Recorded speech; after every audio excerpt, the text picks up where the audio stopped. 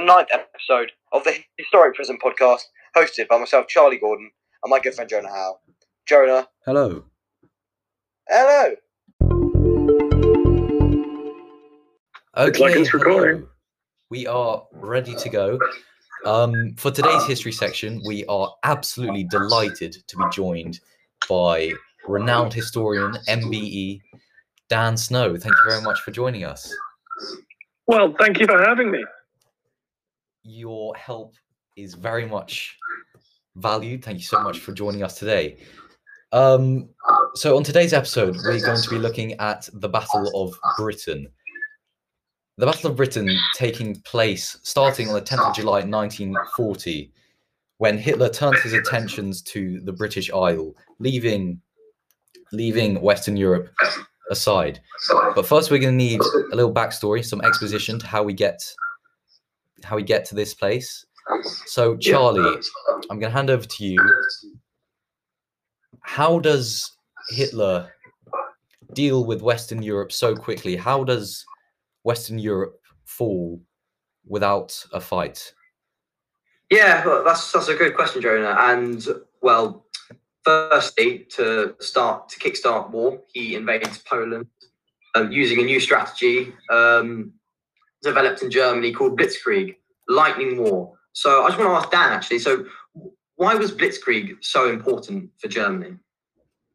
Well, good to see you. Thank you, guys. Good questions. So, I guess it wasn't Western Europe fell. We should say it was a bit of a fight, actually. There was quite a lot of fighting in France, oh, hang on, my daughter's just coming in here. Yeah, almost. Well, no, yeah, I'm just on a podcast, actually.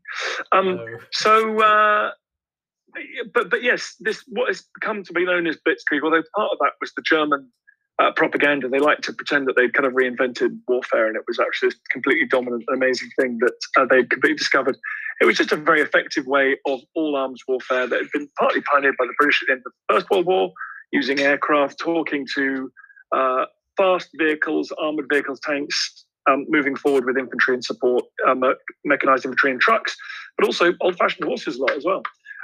Basically, the German armour, German infantry, fast-moving, with aircraft in support, aircraft acting like kind of mobile artillery. So rather than dragging big guns that get stuck in the mud, you can call in airstrikes, which is very modern concept that you get today in, for example, the second Iraq invasion in the Italy to Germany. And then there's a big problem because the French army and the British army got more tanks, they've got more men together. It's a vast problem. How can Hitler solve this problem with these Western allies?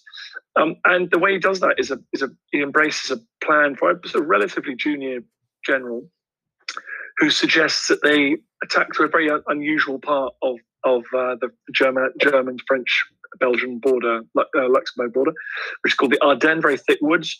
You race to a place called Sedan, you cross the moors at Sedan, and then from there you get to the Channel Coast quite quickly, and you basically trap the British and French armies in two distinct groups, and it works perfectly, just with a lot of luck involved. It was the longest traffic jam in history as the German forces started to move through these narrow woodland and hillside roads, but it works, it surprises everyone, and it catches everyone off balance, and the result is a catastrophic defeat for the Western Allies. Yeah, well, at this point, France has fallen, and the puppet state of Vichy France in the south has been set up, led by General Philippe Pétain. So let's talk about the Battle of Britain now. So at this point, by the late summer of 1940, most of Europe was in Germany's hands. A plan was hatched to sweep away Hitler's final enemy, Britain. So it was codenamed Operation Luftwaffe. And to win control of the skies of England, they launched a huge attack from the air, led by Chief of the Luftwaffe, Hermann Goering. So, Dan, what did this sort of cat and mouse game between the RAF and the Luftwaffe really result in, would you say? Do you think so this was the part they have a problem with Britain, right? They've got to knock Britain out of the war. Hitler doesn't want to fight Britain. He doesn't care about Britain and its empire. He is interested in he is interested in carving out empire in Eastern Europe, in what is now Russia, the Soviet Union as it was. So the trouble is, he's got to deal with Britain now. There's different ways of dealing with Britain. He hasn't got much of a navy at all, so he can't engage. He can't invade Britain particularly. He certainly can't invade Britain unless he's got control of the skies, because conceivably, if he's got complete control of the skies, you can negate British naval power with your own air power. Like you can drop bombs and torpedoes on British ships as they try and stop your ships crossing the channel. So before you do anything, you've got to get air superiority. Also, with air superiority, what you can do, hopefully, is get air superiority and just terrify the Brits into surrender. Look, we're just cruising around above your home country, bombing things at will, like dropping bombs on various things. We just that would be a situation that Winston Churchill and the British could not have tolerated, right? So you can't. So that they launched a plan for the Battle of Britain, not entirely sure which strategy they're going to follow. But it's knock out the RAF, get control of the skies, and then make the decision. Do you then bomb London to bits, hope that the British will make peace, get rid of Churchill, or do you actually try and launch a full-scale invasion? So that from the beginning of the Battle of Britain, they're a little bit confused about their strategy. Are they destroying like anti-invasion defences? Are they destroying the ability of the RAF to stop an invasion? Or are they going for kind of targets that will just degrade Britain's ability to want to fight on in the war? So there's a bit of I don't know. There's a bit of confusion really right at the beginning of the German plan. But the Germans do launch an attack. First of all, kind of on coastal shipping, then they move to the famously during the middle phase of the Battle of Britain, they move to the airfields, to the RAF, and they try and smash these airfields. The problem is airfields are hard things to bomb. Like, there's a huge field. There's no concrete runways in those days. They're all grass strips. If you drop a bomb on a runway, a bulldozer comes along and fills it in. And Spitfires and Hurricanes are able to take off hours later. So it is hard to blow up an airfield with the technology and the capability they had at that time. They had the bad intelligence. The airfields they were attacking were often the wrong airfields. They weren't attacking radar stations. So from the beginning, the German air power was not wielded as clever as it could have been. And by contrast, British air power was wielded brilliantly by Sir Hugh Dowding, the commander of Fighter Command. He thought for years and years and years, how do you stop bombers attacking Britain? He had a whole system. He basically invented an early sort of precursor, if you like, almost to the internet, an extraordinary network of information that allowed information to flow up and down sideways. And so the RAF were brilliantly prepared. They were fighting over home territory. They had fantastic machines in the Spitfire and, to a certain extent, the Hurricane. And they were light years ahead of the Luftwaffe in terms of their kind of doctrine. They knew exactly what they were doing. Yeah, I think a British victory a win over Britain would be monumental for Hitler. He doesn't initially want to engage any war with Britain, like you said. If Churchill agreed to join Hitler and their Nazi empire, Hitler said that he'd even allow Britain to keep their overseas territory to allow the British Empire to still exist.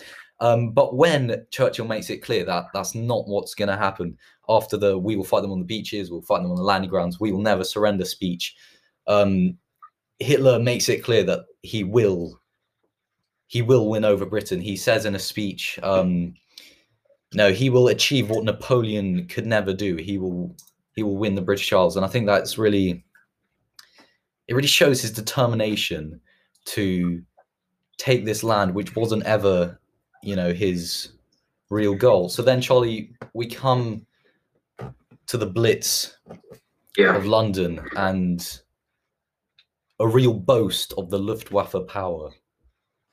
Talk to us about that. Yeah. So I just want to ask Dan, what do you think Hitler's sort of intention and thinking were behind the Blitz? So what you got to think about with air power is it was in its infancy. No one quite knew. You haven't had, of course, the atomic bombings that forced Japan out of the war. You've got an example from the Spanish Civil War, Guernica, for example, which was blasted in a gigantic terror raid by German aircraft operating with Franco's forces in the Spanish Civil War in the late 1930s. That looked like it was pretty effective. You smashed the town to pieces, people retreated, and it sort of degraded the will of your enemy to fight on. It led to it led to significant results. In the same way that when the Luftwaffe attacked Warsaw in 1939, after it blasted Warsaw, Poland surrendered soon afterwards. Same with Rotterdam. You attacked Rotterdam, a day later, the Dutch surrender. Luftwaffe destroyed old Rotterdam. So it's thought this could be like a secret weapon. This is like, oh, you've got air power, it's great. You just smash things, and then everyone gives up. So what is interesting about the Blitz, particularly first on London and other cities, there was a sense in which it might, if you could use air power, you drop enough bombs, you break enough buildings, you might just persuade people to give up the war, stop fighting. What we now know, of course, is that civilian population's ability to withstand air bombardment, was legendary. Like, so you look at Hamburg or Dresden or Berlin, these Stalingrad, these cities were completely destroyed, but didn't force their respective powers out of the war. So he thought there was a sense in 1940 that if you bomb a town hard enough, bomb city hard enough, it might just magically achieve your strategic ends. And so you could. So that the idea of moving, Hitler was getting frustrated, Germans were getting frustrated. The attacks on the RAF didn't seem to be working on their airfields. So maybe if you attack London, you might change the kind of political calculus, and also you have to get these RAF fighters up to protect the capital city, right? So the RAF fighters being all slippery, they can't shoot enough of them down. Well, if you attack London, they're all going to turn up, and their idea was they'll turn up over London, you shoot them all down over London. London's the kind of the bait, and that is the German thinking around the switch to attacking London on the 7th of September and the days that followed. And the raids, the 7th of September was the first day of the Blitz, effectively. Yeah. The Blitz then went on for months. But hang on a sec, my daughter's now playing guitar. Olivine, can you play guitar in the other room? Thank you. Nice one. And then it grew to a climax on the 15th of September when gigantic German air raid flew up the Thames. It took terrible casualties, and the Germans realised the RAF was not defeated. And in fact, London, rather than being the bait, it might be a trap. Yeah, I mean, it's this kind of war by attrition kind of philosophy. Can we bomb them into surrender? Can we bomb them into submission and try and win the war swiftly? And the answer was obviously no. But do you think that a lack of structure under the leadership of the Luftwaffe was the reason for this? Perhaps the lack of careful planning, perhaps, of where they were. Yeah, that's a really good point. There's a funny thing about the Battle of Britain, which is the Brits think of ourselves have a go here, amateurs, sort of gifted amateurs who sort of turn up on the day and smash out the park. And the Germans, we think, are careful, methodical, pen pushing, unimaginative people. And in fact, in the Battle of Britain, those two stereotypes are completely inverted. So the Germans were kind of heroic amateurs who just believed that, with a good enough aircraft and good enough spirit, you just send these brilliant young aces up in the sky and they'll shoot down a load of Brits and good things will come as a result. It's kind of this tactical, you just keep having tactical wins and eventually the strategy will sort itself out. The Brits, on the other hand, had very different ideas. They wanted, they were very careful with their resources. They had meticulous ideas about exactly how Spitfires and Hurricanes should attack these bombers. So the Luftwaffe had a very chaotic approach to fighting the Battle of Britain. They were unsure exactly what they were trying to achieve. They didn't have the right equipment. The Messerschmitt 109 did not have the range. It couldn't really fight that long over London. Once you take off from Calais, fly all the way up Thames Estuary, it doesn't have much time to hang around. They changed targets. They changed their the focus of their approach, whereas the Brits never changed their focus. The Brits knew exactly what they were doing.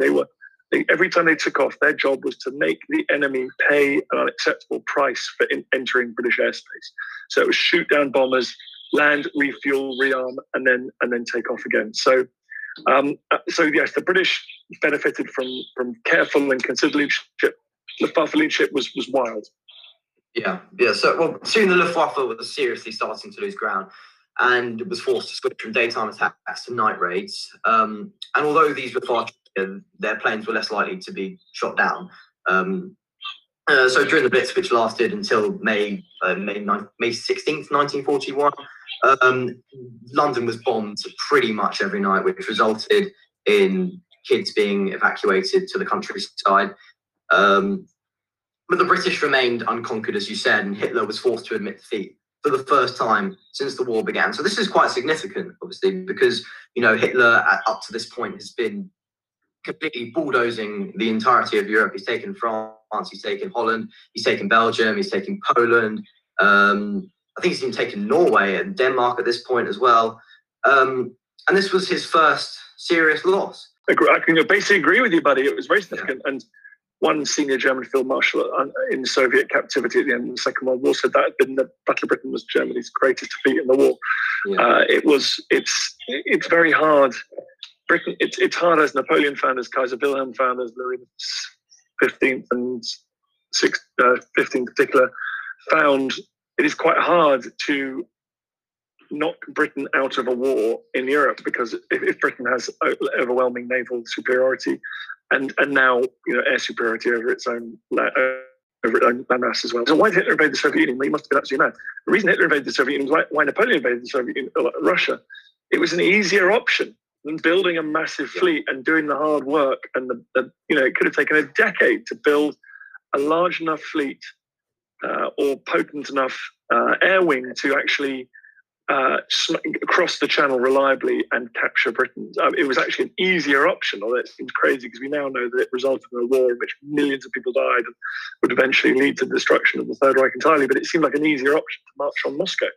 So it was a disaster for Hitler. It was a disaster for the Luftwaffe. The Luftwaffe lost lots of key pilots. The British had a tactic of taking experienced pilots off the front line and giving them training jobs. The Luftwaffe didn't do that as much. So a lot of Luftwaffe's very, very good fighter pilots would end up killed or captured in the Battle of Britain. And so it was a disaster. It was a great reverse for the Third Reich. Yeah, well, when you mentioned obviously Hitler invading the Soviet Union, and we discussed with two brilliant historians the other week, Dr. James Rogers and Dr. Ian Johnson, about the Nazi-Soviet pact and how that sort of partitioned Poland between the two and enabled Hitler to not have to fight a war on two fronts, which was pretty much Germany's biggest mistake of World War I. And when Hitler decided to turn on Stalin in Operation Barbarossa, what do you think what do you think the significance of Hitler's attack was for Germany as a whole in terms of the war tide, in terms of the tide turning on Europe? It was hugely significant. Yeah, exactly. Yeah. It was hugely significant, Charlie. It was one of the great decisions, one of the great moments of the 20th century. It was a moment that would see two totalitarian criminal states pitted against each other in total war, a war that would involve some of the largest battles ever fought by human beings, millions of men, thousands of vehicles, guns thrown against each other in unimaginable conditions, both sides guilty of monstrous crimes, Nazi guilty of genocide, Stalin guilty of machine gunning his own troops when they tried to run away. It was so-called blocking detachments. Unimaginable conflict was about to re-rain onto Eastern Europe. The civilians, tens of millions of civilians would be killed, assaulted, brutalized, starved, and it would end in either the total victory or defeat of one of the two systems: communist, Stalinist Russia, Stalinist Soviet Union, or Nazi Germany. In the end, it was Nazi Germany that the Soviet troops advanced towards Hitler's final headquarters. Hitler shot himself in the beginning of 1945. So spring of 1945. So it was, and with catastrophic consequences for the German people. So Hitler's dream of expanding Germany actually ended up in Germany occupied, denuded of its factories, its people brutalized, partitioned for generations. And so it's a huge moment in 20th century history. Do you think that the fact that Hitler's sort of ideological, I don't know how to say it, but do you think because he was so ideologically driven, the fact that he somehow thought that the Aryan Germanic race were far superior than the Slavic race, do you think that played a big part in terms of his invasion of the Soviet Union, the fact that he thought that he could bulldoze through in 6 weeks? Yeah, of course they believe their own publicity about Blitzkrieg, which we talked about before. Blitzkrieg was it was a very fancy spin given to an effective but not a kind of revolutionary or unstoppable military phenomenon. They believed their own spin. They believed their tanks, just as they advanced from Luxembourg to the Channel coast in a record number of days. They thought they could advance from the German border with the Polish border with the Soviet Union all the way to Moscow and St. Petersburg and Leningrad. They were wrong. Russia's bigger. The roads are worse. There's a whole bunch of logistical reasons why that plan was never going to work. And even so, though, they did get to the outskirts of Moscow. They got so close in December 1941 that Stalin was thinking about leaving Moscow. An amazing moment, another great turning point. So it's a kind of a hugely dramatic thing, but it was. He also believed that like Philip II of Spain launching the Spanish Armada. Sometimes you sort of leave a bit to luck. What was great about D-Day, for example, the Allied invasion of 1944, not much was left to luck. They just assumed that they'd have to do everything on their own account. Whereas Hitler's like, just kick the front door down, the whole rotten structure will come crashing down. The Slavs are inferior, the communists are inferior. Stalin was a rubbish leader. If you're depending on those kind of things happening, they're outside your control. You are in the hands of fate. Well, yeah, as you mentioned, like it's incredible how close Hitler was, and he was in to get to Moscow, and he almost took it after a good 4 months of warfare. But obviously, once the Soviet Union's great ally came along, the winter, things started to go horribly wrong. What do you think the effect of the winter truly had on the German army? The winter was devastating for the German army. The German army wasn't prepared for winter. Particularly the troops from Siberia that were spirited across the Soviet Union and counterattacked outside Moscow in December of 1941. They were far better prepared for winter. German vehicles were not winterized properly. It was winter was catastrophic. The young men didn't have the right clothing. It was just terrifying. But it should also be said that the Soviet troops fought with extraordinary tenacity, and it was just if you could name somewhere on planet Earth at a certain time where I would not have wanted to be, it would have been around Moscow in November, December, January 1941, 42. It would just been absolutely terrifying, just brutal warfare, shockingly cold temperatures, just impossible to see how anyone survived, frankly. No. I mean, at this point, this was one of the coldest winters in the history of, I think, of the Soviet Union and Russia as well. This was catastrophic for the German army, and probably the most significant moment and mistake that Hitler made, which turned the tide of war against the Third Reich, and overall led to the defeat of Germany and the suicides of Hitler and his henchmen, as you mentioned. Okay, so we've gone into detail into the Second World War, certain battles, and how the tide turned for Hitler, because up until this point, like you've mentioned, really since 1933, anything Hitler's wanted, anything Hitler's attempted to do, he's been allowed to go and do it.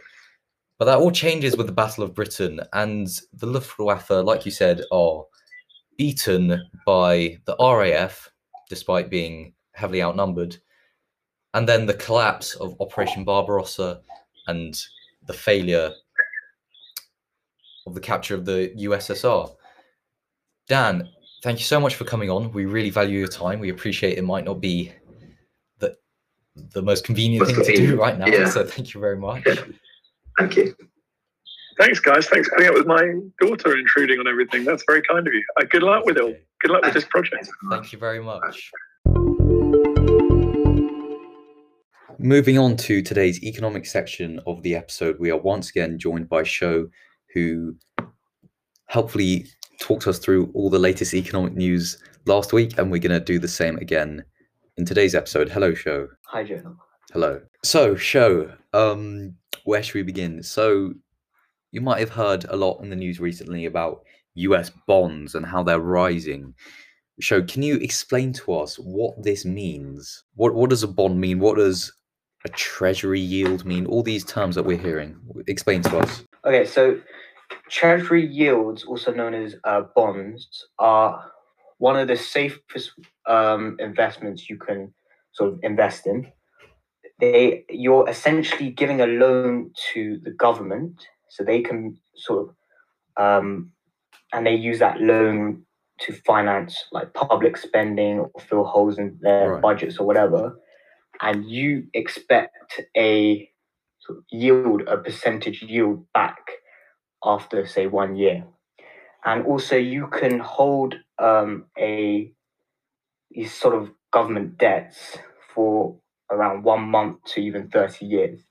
But the most popular sort of government yield are the 10-year treasury yields, which is basically the most traded and like most liquid and most popular. So sort of you hold it for 10 years. So that's what we're seeing rise because of the signs of US economy recovering quicker than expected, and of course the reflation trade that we mentioned last week, with that 1.9 trillion investment that the Biden administration are putting into the US economy. So yeah, that's why essentially the US Treasury yields are rising. Okay, what does this mean for the markets? So as I said before, these Treasury yields are sort of risk-free, and if we see this continuation of it rising, it sort of casts a question onto the equity stock markets. Why? Because if you can hold an asset risk-free that receives around 2% back of your investment, you will need to be heavily compensated for taking exposure into riskier assets like stock market. So we'll sort of see a question in bigger firms and conversations being had with their sort of portfolio managers, and it would be like, well, you know, are we going to take more risk to reach our like annual gains and targets, or can we allocate more of our portfolio to these risk-free treasuries that are backed by the US government and essentially risk-free? Okay, but however, firms sticking with the equity markets rather than allocating more of their portfolio into like these risk-free assets. Okay, last week we mentioned about the start of 2021 and what it's meant for the global markets, for the currencies, as of course, a lot has changed since the start of 2020. We're rolling in vaccines, we've got new leaders in multiple countries. So Sho, in your opinion, talk to us, how do you think the markets will look like throughout this year? As we mentioned last week, there's been a rise in inflation rates. And I think it all depends on how fast the inflation will change in prices. For example, if there was a sharp rise in inflation pressures, this has decreased the revenue of companies as input costs rise. Input costs being like material costs or labor costs. So therefore, if revenue do decrease, then the overall valuation of a company will also decrease. With that being said, we may be likely to see markets respond with less fears of deflation and that confidence in growth, and rather than the high inflation that we're seeing. So that's sort of both sides of the argument, kind of different scenarios the market could respond to. It depending on how fast inflation will change, basically. Last week, when we took a look at the cryptocurrency markets, Bitcoin was on the rise. Can we say the same thing this week? Yes, definitely. We've broken the $50,000 mark. We're now approaching sort of $60,000 mark. I don't know. I wouldn't be surprised if people are looking at the 100,000 mark.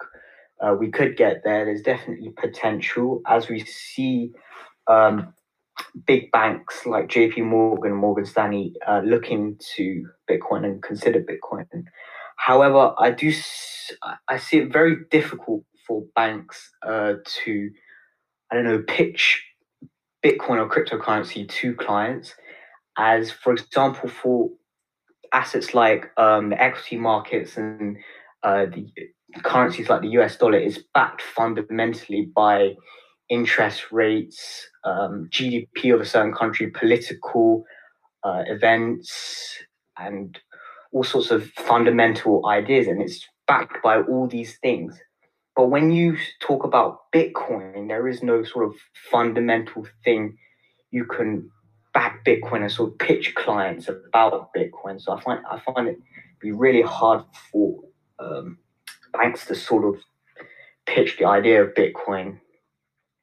I don't know. You could probably say about the only thing you could probably say is about supply and demand levels about of Bitcoin. So I think it'd be really interesting how banks incorporate Bitcoin. It may be Bitcoin. They use Bitcoin as a form of transaction for fees, maybe. As ultimately Bitcoin was made originally for transactional purposes to send Bitcoin. Okay, what about the UK markets? Let's look at FTSE 100. So those of you who don't know what the UK FTSE 100 is, it is basically the top 100 companies traded on the London Stock Exchange. It's basically an index to see the overall stock market of the UK. We've seen it sort of lose steam. It's hitting a resistance around the 6,800 mark. Again, same with the US bonds. UK bonds are also rising. Same with British inflation, as we've all been on a lockdown for around 3 months, and we saw more consumers spend on food and other consumer goods. So therefore, rising British inflation. So as I said before, there's a general inverse in equities and yields, as stocks have to offer a return at least as high as these risk-free yields. So yeah, that's why we've seen sort of the FTSE 100 lose steam a bit, as we said before. With the UK bonds also rising, there's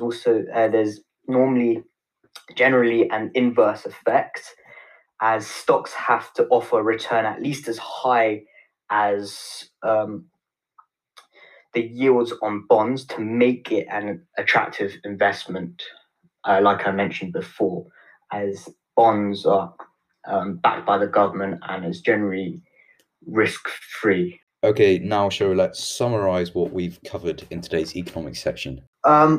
Yes. So when the question asks how markets will look through 2021, I said that it depends on sort of how fast the inflation will change. I believe we won't see a real impact on the sort of equity stock markets until we hit that 1.75% to 2% mark on the Treasury yield bonds. Right now we're around 1.4%, so we're not there yet to see sort of it affect the stock markets. And just to summarize also, that UK inflations have also been rising with the US inflation. Oh, and also the pound has also broken resistance of 1.40, but I do see room for the short-term downside for the pound as well, as inflation rises. Okay, thank you very much, Sho. That's been great. Thank you so much for coming on again, and we shall have you on next week. So moving on to today's political section, we are once again joined by 4 guests. I am joined by James, Hugo, Max, and Joel. Hello to you all. Hello. And we're going to continue with a similar format to last week's episode, with lots of short, punchy political debates. Hugo, I'm going to come to you first. You have 30 seconds to start any debate about any topic you like. Go ahead. So I think topically I'll pick COVID, because obviously it's more relevant. So I just wanted to know everyone's opinions on maybe like a 1 to 10 scale on how you think the government's done during the pandemic overall, taking everything into account, vaccinations, everything. Hugo, can I ask for your 1 to 10 rating? My 1 to 10 scale would probably be about 4. Okay, Hugo's gone with a 4. Do you want to develop on that? Or Well, I don't think they've done as badly as other, harsh critics have said they've done, but they screwed up with track and trace. They didn't. The start of the pandemic, we did not deal with well, and that ultimately led to us being one of the highest in Europe. However, obviously the vaccinations have pushed the rating up a bit because we're far ahead of everyone else in Europe in terms of that. So yeah. Okay, James, 4 out of 10, higher, lower, or the same? I'd say a little bit higher, maybe 5, maybe 5.5. I think. Just a little bit higher. Go on. Right. Okay. I mean, personally, I don't think the government's done a great job. I think that although they haven't done a great job, I think they deserve a bit of credit. I mean, the vaccination program has been amazing. I mean, I'm hardly an advocate for Brexit, but I think that our exit from the European Union has really helped push the vaccination drive. But on the other hand, I mean, that kind of pushes my rating up, like probably about 2.5 points. But I think the actions in the summer were irresponsible. I think that I can't really blame them for locking down too late because it was unprecedented. They probably should have done it a week or so earlier, and I'm sure that made a big difference. But it was unprecedented times, and now that they know the disease a bit better, I hope that they will make more responsible decisions, like, for example, not opening schools. I think that would be a stupid thing to do, opening schools now. Fair enough. Joel? I think before the vaccination process, maybe a 3, but that's really brought up how well the country have dealt with it. What you can say is that the furlough scheme and the vaccination, you have to credit the government for. But before that, it was really poor. And one of the main reasons why we were probably the worst country in Europe and why we dealt with it so poorly, the timings and everything, why we went into lockdown so late, why things were open too quickly. Yeah, a 4 or 5 at the moment. Yeah. Charlie, last week on the podcast, you said that the UK as a country were in a good state at the moment. Is this down to a good handling of the coronavirus pandemic? I did say that. I did mull up my wording, though. I did mean it in relative terms to the rest of the world. I do slightly retract my statement. To be honest, it was probably not a correct statement to say. My personal view of COVID would generally probably be a pretty safe 5, slap bang in the middle. I think as we've alluded to, the vaccination process has been unbelievable. I think, again, being out of the EU and Brexit really did help that along, as we would have been in the starting blocks of the vaccination process only a few weeks ago. And I think now we've over 12 million vaccines, I think, 12 million vaccinations, which is monumental for the country. I do think we should have locked down earlier. I think we should have seen what was happening in Italy, how quickly the disease was spreading. And I think Boris Johnson was the wrong man for the pandemic, in my opinion. I think because has a bit more of a cavalier attitude. Is that a right man for a pandemic? Well, I would, in my opinion, I think Theresa May would have been a good woman for the pandemic. But she's not a very good prime minister, but I think she would have been good for the pandemic because I think she would have locked down quick, and I think she'd have been a bit more sort of conservative and cautious in terms of the way which she would have handled the virus. But again, it's a tough one because, again, these were unprecedented times, and I think it's very difficult to judge a government based on such extraordinary circumstances. A question to everyone. A few shop and restaurant owners are calling for the return of the Eat Out to Help Out scheme. What are your thoughts on this? Should the government go through with it? Or was it a mistake to introduce it in the first place back in, July, was it? Hugo? I think it was a mistake in the first place because that was what brought the rise of cases in sort of September, October, and what forced us to lock down again. I mean, obviously, we have to help businesses. We can't let them all sink. But it has to be through a different way, because it just encourages people to mix and meet each other, which obviously will increase cases. But no, I'm not sure what they'll do. But Rishi Sunak needs to think of a plan to help the economy, because I don't think that was the right move at the time, and I don't think it should be brought back. Max? I think the initial Eat Out to Help Out scheme was necessary, because if we hadn't done that, we'd still be here now. I don't think we would have done it at all. And to keep these businesses afloat, it had to be introduced. Otherwise, when this whole thing is over, they wouldn't be able to get back up again. James? I mean, I don't know about you, but I love the scheme. I think we all did, using it to Yeah, our advantage. I enjoyed it. It's not about us loving the scheme, James. It's the fact that we've had to lock down 3 times. What was it? It was pretty much made by August. But in my opinion, I think it was necessary. It gave, not necessary, but I think it gave a much needed cash boost to these businesses, which were shut for so long. And it definitely got people out, which I think is what they wanted. But if we're talking about the public health perspective, from a public health perspective, I don't think it was the right thing to do, because it got too many people out. But yeah, in my opinion, economically, it was clever and very nice. Okay, we're coming up to 5 minutes on that topic. Thank you very much, Hugo. Quick summary: who's in agreement with Hugo that the handling of the virus has been around a 4 out of 10? Pretty disappointing. All right. Well, I just realized this is a podcast and you can't all see this, but I think we're all in agreement. Wait, no, all in disagreement. What am I talking about? Who disagrees with Hugo? I, to a degree, disagree to an extent. Better or worse than Hugo's evaluation? Well, I think they did better than Hugo's evaluation, yeah. Okay. All right, moving on. Who should we have next? James, do you want to go? Okay. Don't have to. Well, okay, my question is, are the Conservatives delivering, and have they delivered on their 2019 election promises? Okay, so my opinion on this is that,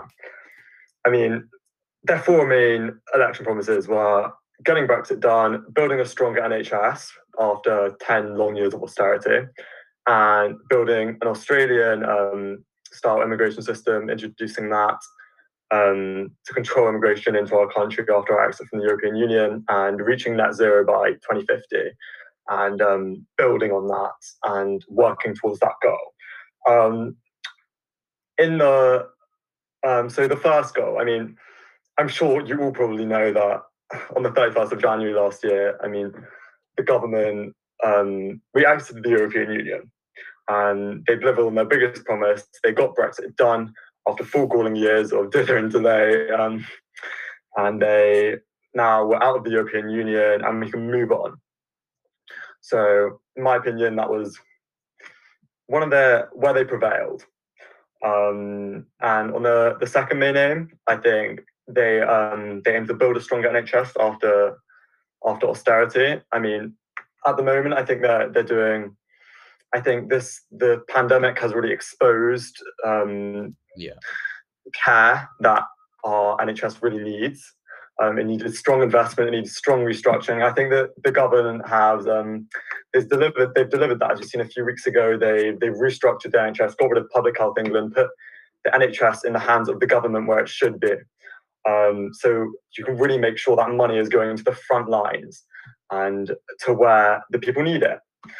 And they also, the key figures of this policy was that they aim to employ 50,000 nurses by the end of the 5-year term. They're already a quarter of the way through, and we're only just a year in. I think that kind of says it all, in my opinion, and it's a record high. Okay, thank you for that, James. Joel, what would you say in response to that? I think it's quite hard to judge their promises because they obviously didn't realise that we're going to go into a global pandemic. But I think it's really exposed the Tory government that they and Boris Johnson, that he's failed to act on a lot of stuff, and he at first really failed the NHS by not giving them the right PPE and not supporting them in the right way. Beginning of the pandemic, when the World Health Organization were advising them to go into a lockdown, they ignored it at first. Like Boris Johnson missed 5 COBRA meetings before the pandemic, about the pandemic. And there was only a couple of weeks before we went into lockdown that he started to consider that we might be having like a really big problem. So on the like their promises, I don't think it's fair to judge them because of the pandemic. But I think that the pandemic has showed that there's a lot of gaps in the government. Definitely. Charlie, as a Conservative Party member yourself, are you pleased with how the political scene in this country has been since the 2019 elections? Again, that's a pretty ambiguous question because obviously COVID has got in the way massively. But in terms of, as James said, getting Brexit done, I think we've done brilliantly as a government to do that. I think Boris Johnson was the man to get Brexit done. I also think that funding the NHS as we have done has been really important, and I think that I wouldn't say I'm a fan of Boris Johnson as such, but I'm very happy that Jeremy Corbyn is not in power. That's all I can say really about it. And I suppose once we get out the pandemic, we can really truly see how this Tory government is going to how it's going to perform in terms of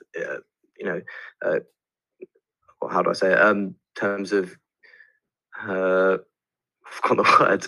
I've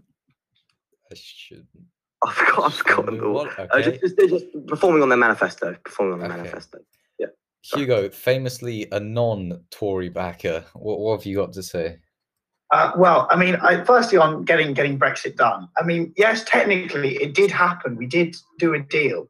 However, as shown by many interviews with lots of companies that work in and out of the UK, it shows that it was a terrible deal for the UK, and it will cost us billions a year because of. So did you see like a while ago when the trucks weren't being allowed into Calais?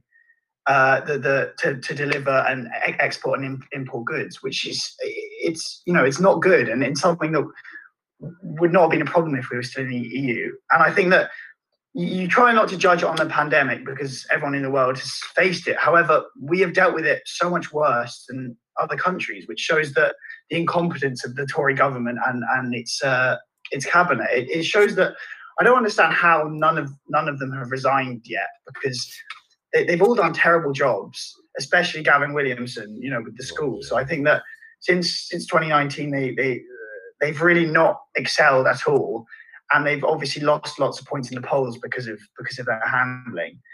I think also with the NHS, the NHS is built specifically to help, for a situation like COVID, and the fact that it was so we were locking down because of the NHS, because the NHS couldn't handle the influx in people going to the hospitals.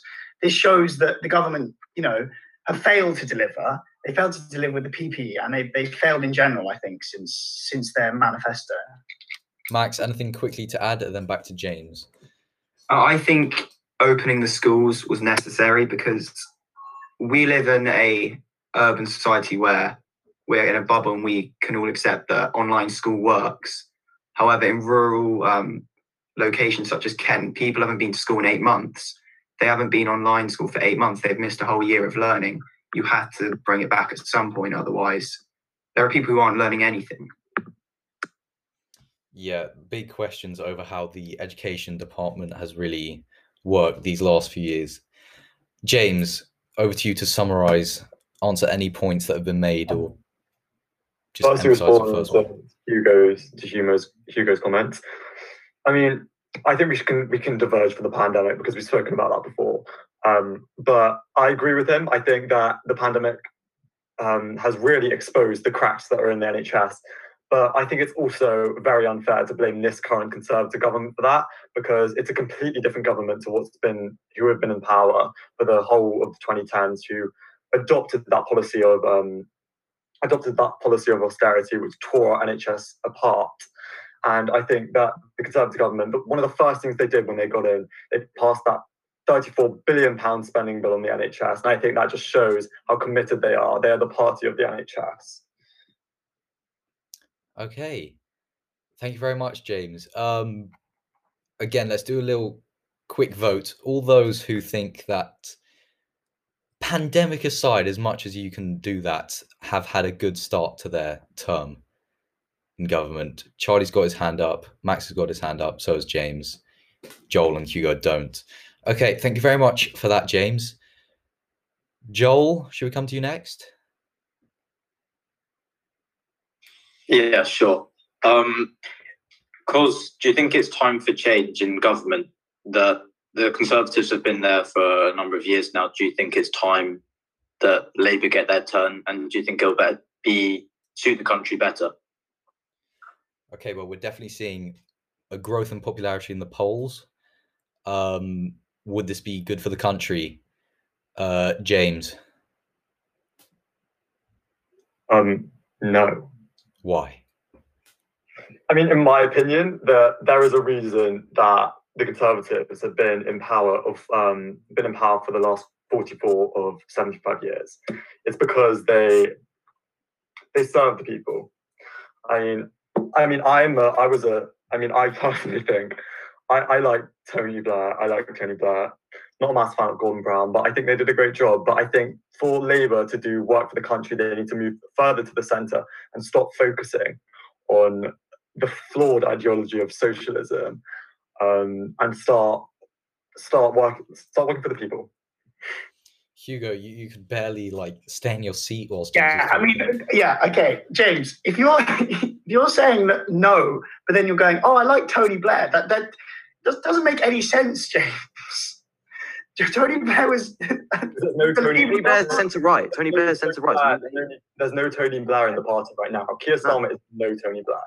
I mean, I would say that actually Keir Starmer is the closest Labour leader to Tony Blair that they've had in a while. He's much further right. He's not right wing, but he's much further right than Jeremy Corbyn, Gordon Brown. He is. But anyway, everything that was in the 2019 Labour manifesto, which Jeremy Corbyn himself claimed was a radical socialist manifesto, and he still backs. He had an interview 2 months ago. But I think Jeremy Corbyn everything in that manifesto, and if that doesn't say that he's as far left as Jeremy Corbyn, I don't know what does. He's not as far left as Jeremy Corbyn in any way. But I think obviously, I don't actually think Jeremy Corbyn would have been a good Labour leader, but I think he's a man of the people. He fights for what is right. And I think that a Labour government would hugely benefit mainly not lower class, but working class people. If there was a Labour government, because it's just there's obviously we know there's a clear divide in the manifesto. It's very stark contrast, but I think that you ultimately have to go with a government that will help the majority of the country, and I think a Labour government would do that. They would help increase social services, housing, a housing crisis that the Conservatives have failed many people in the years. Stuff like Grenfell Tower, the cladding in those towers has still not been fixed. And the people at Grenfell who were in Grenfell Tower have still been ignored after that. And I think that is, I know it's not a big issue, but that's a massive failing of the Conservative government. And I think something that would be much rectified with a Labour government. Charlie? I think let's just talk about the general election of 2019, right? Jeremy Corbyn, who is probably as far left as the Labour Party has ever seen in terms of their leader. Labour are not the party of the working class. Why is that? Well, in the red heartlands up north and in the Midlands, they lost so many seats. In Wales, they lost a lot of seats. But they lost seats because that's a clear rejection of socialism. No, it's not, Charlie. No, it's not. It's Labour did not focus enough on Brexit in their manifesto of 2019. They did not focus enough. It was a Brexit election, and they lost that. I completely accept that they lost the Brexit election, but that is not why they lost voters. It's because people up north could see a clearer plan with Boris Johnson as leader in terms of getting Brexit done than they could with Labour, because Jeremy Corbyn did not focus on this, which shows that not a failure in socialism, but it's a failure in what the Labour Party were trying to do with their views on Brexit. Joel, can I just say something? Yeah. I was watching a quick video. I was watching a clip on YouTube, and they were interviewing people after the general election in these constituencies that had previously been red for so long, who had now turned blue. And they were interviewing people who literally said, for 60 years, I would not have dreamed of voting Conservative, but this election I did. Yes, that was because of the Brexit, Charlie. It's really. You can't just obsess over Brexit. No, because it was a Brexit election, Charlie. That's literally what the main focal point of the election was. That was Boris Johnson's main talking point. He had that on all of his signs in front of when he was doing his speeches. He said, "Get Brexit done. We're going to get Brexit done." That was his main selling point, his main talking point. You can't say it wasn't, because it was. What else was it if it wasn't Brexit? It was a main talking point, but certainly it wasn't the whole. It didn't encompass the whole of the. But it was. It's been nicknamed a Brexit election by many people, James. I think Hugo's point is that I think I understand what you're saying. However, I also think that it was a rejection of the ideas of the far left, in my opinion. It was, I mean, the North especially. If you're talking about the North in particular, they were not just compelled to vote Conservative by the fact that they voted Brexit and the Conservative Party was the only party in the election other than the Brexit Party, but they weren't really relevant for Brexit. But as well because they weren't drawn to the Labour elitist, like Labour leader. Okay, we can look at Labour leaders. So Jeremy Corbyn from North London. In no way did the Northerners feel any connection to him. Same as Keir Starmer, and that's why I don't think Keir Starmer is a good leader. He's gone up in the polls. So. Keir Starmer way more. Joel, I'm going to come back to you. Just how beneficial would a Labour government be for the UK coming out of this pandemic? Extremely. Well, I think it's just nonsense. Why are we looking at Jeremy Corbyn? Well, everyone knows that he was a bad fit. He wasn't the best leader, but Keir Starmer appeals to far more people than Boris Johnson. And it's sort of like what happened in World War II to the Conservatives Labour. They said, well done, you've done the job, like in reference to COVID and Brexit, you've done it. But now it's time for Labour to take them into better days, to apply to more people. And I think it's like Corona, the lockdown, has made more people like they appeal more to Labour because it's about freedom and about equality. And they think like there's so much stuff that has happened recently that sort of means people are going to be more in favour of Labour. And I think Boris Johnson like keeps showing, apart from his vaccination programme, which I think is quite good, give him credit for that he's not a fit leader and that Keir Starmer is far more. Hold on, wait, Joel. James. We're gonna move on from that because we're running out of time. Thank you very much for that, Joel. I don't think there's any point in having a summary vote because I think we all know how that's going to go. Max, let's come to you finally.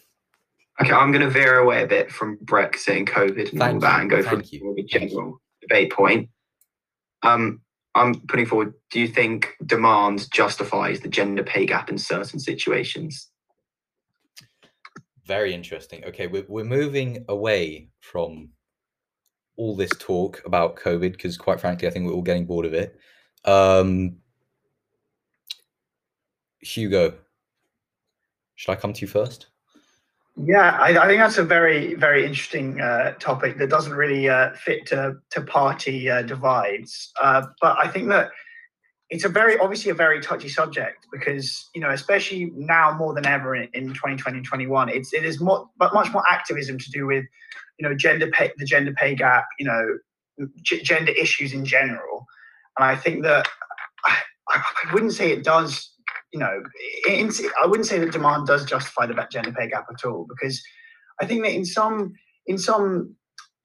jobs that are more male dominated, there's more of a gender pay gap because of the work that's being done and because of basically. But like I think the jobs that there is and let me rephrase this. There's a lot of there is a stark gender pay gap in jobs that are divided between men and women, which is obviously an issue, because I think that if they're doing the same job, they should be paid the same amount, obviously. But I think that, you know, it's interesting because for some jobs you could have more male applicants, for some jobs you could have more female applicants, and I just think that you need to look at each job and role in particular and see which person is better suited.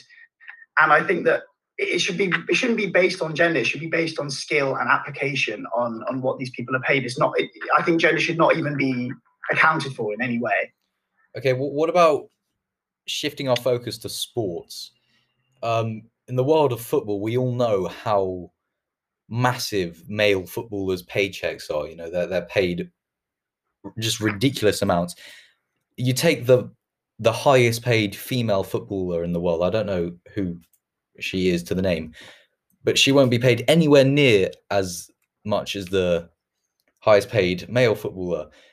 But would it be viable? Would it be possible to pay these players the same amount, considering how much bigger the men's game is to the women's game? I mean, that is kind of going off on a tangent, but no, but I think yeah, it's valid. I think not at the moment, because I think where women football is growing, it is growing, but it's not at the heights of male football, and it's not really about the clubs or the money in general. It's mainly about advertising. It's just that simply the male game is more advertised, it's more watched by more people, and that's why they are paid more. And I think that as time goes on, there will be much more viewers of women in football, and it means that the wages will increase. But I think, yeah, in stuff like sport, I think there's an exception. Max, what's your response to that? But I think that the demand is the justification for the pay gap. What you've just said is a justification, because I think some pay gap, either you decrease the men's wages for the sake of making it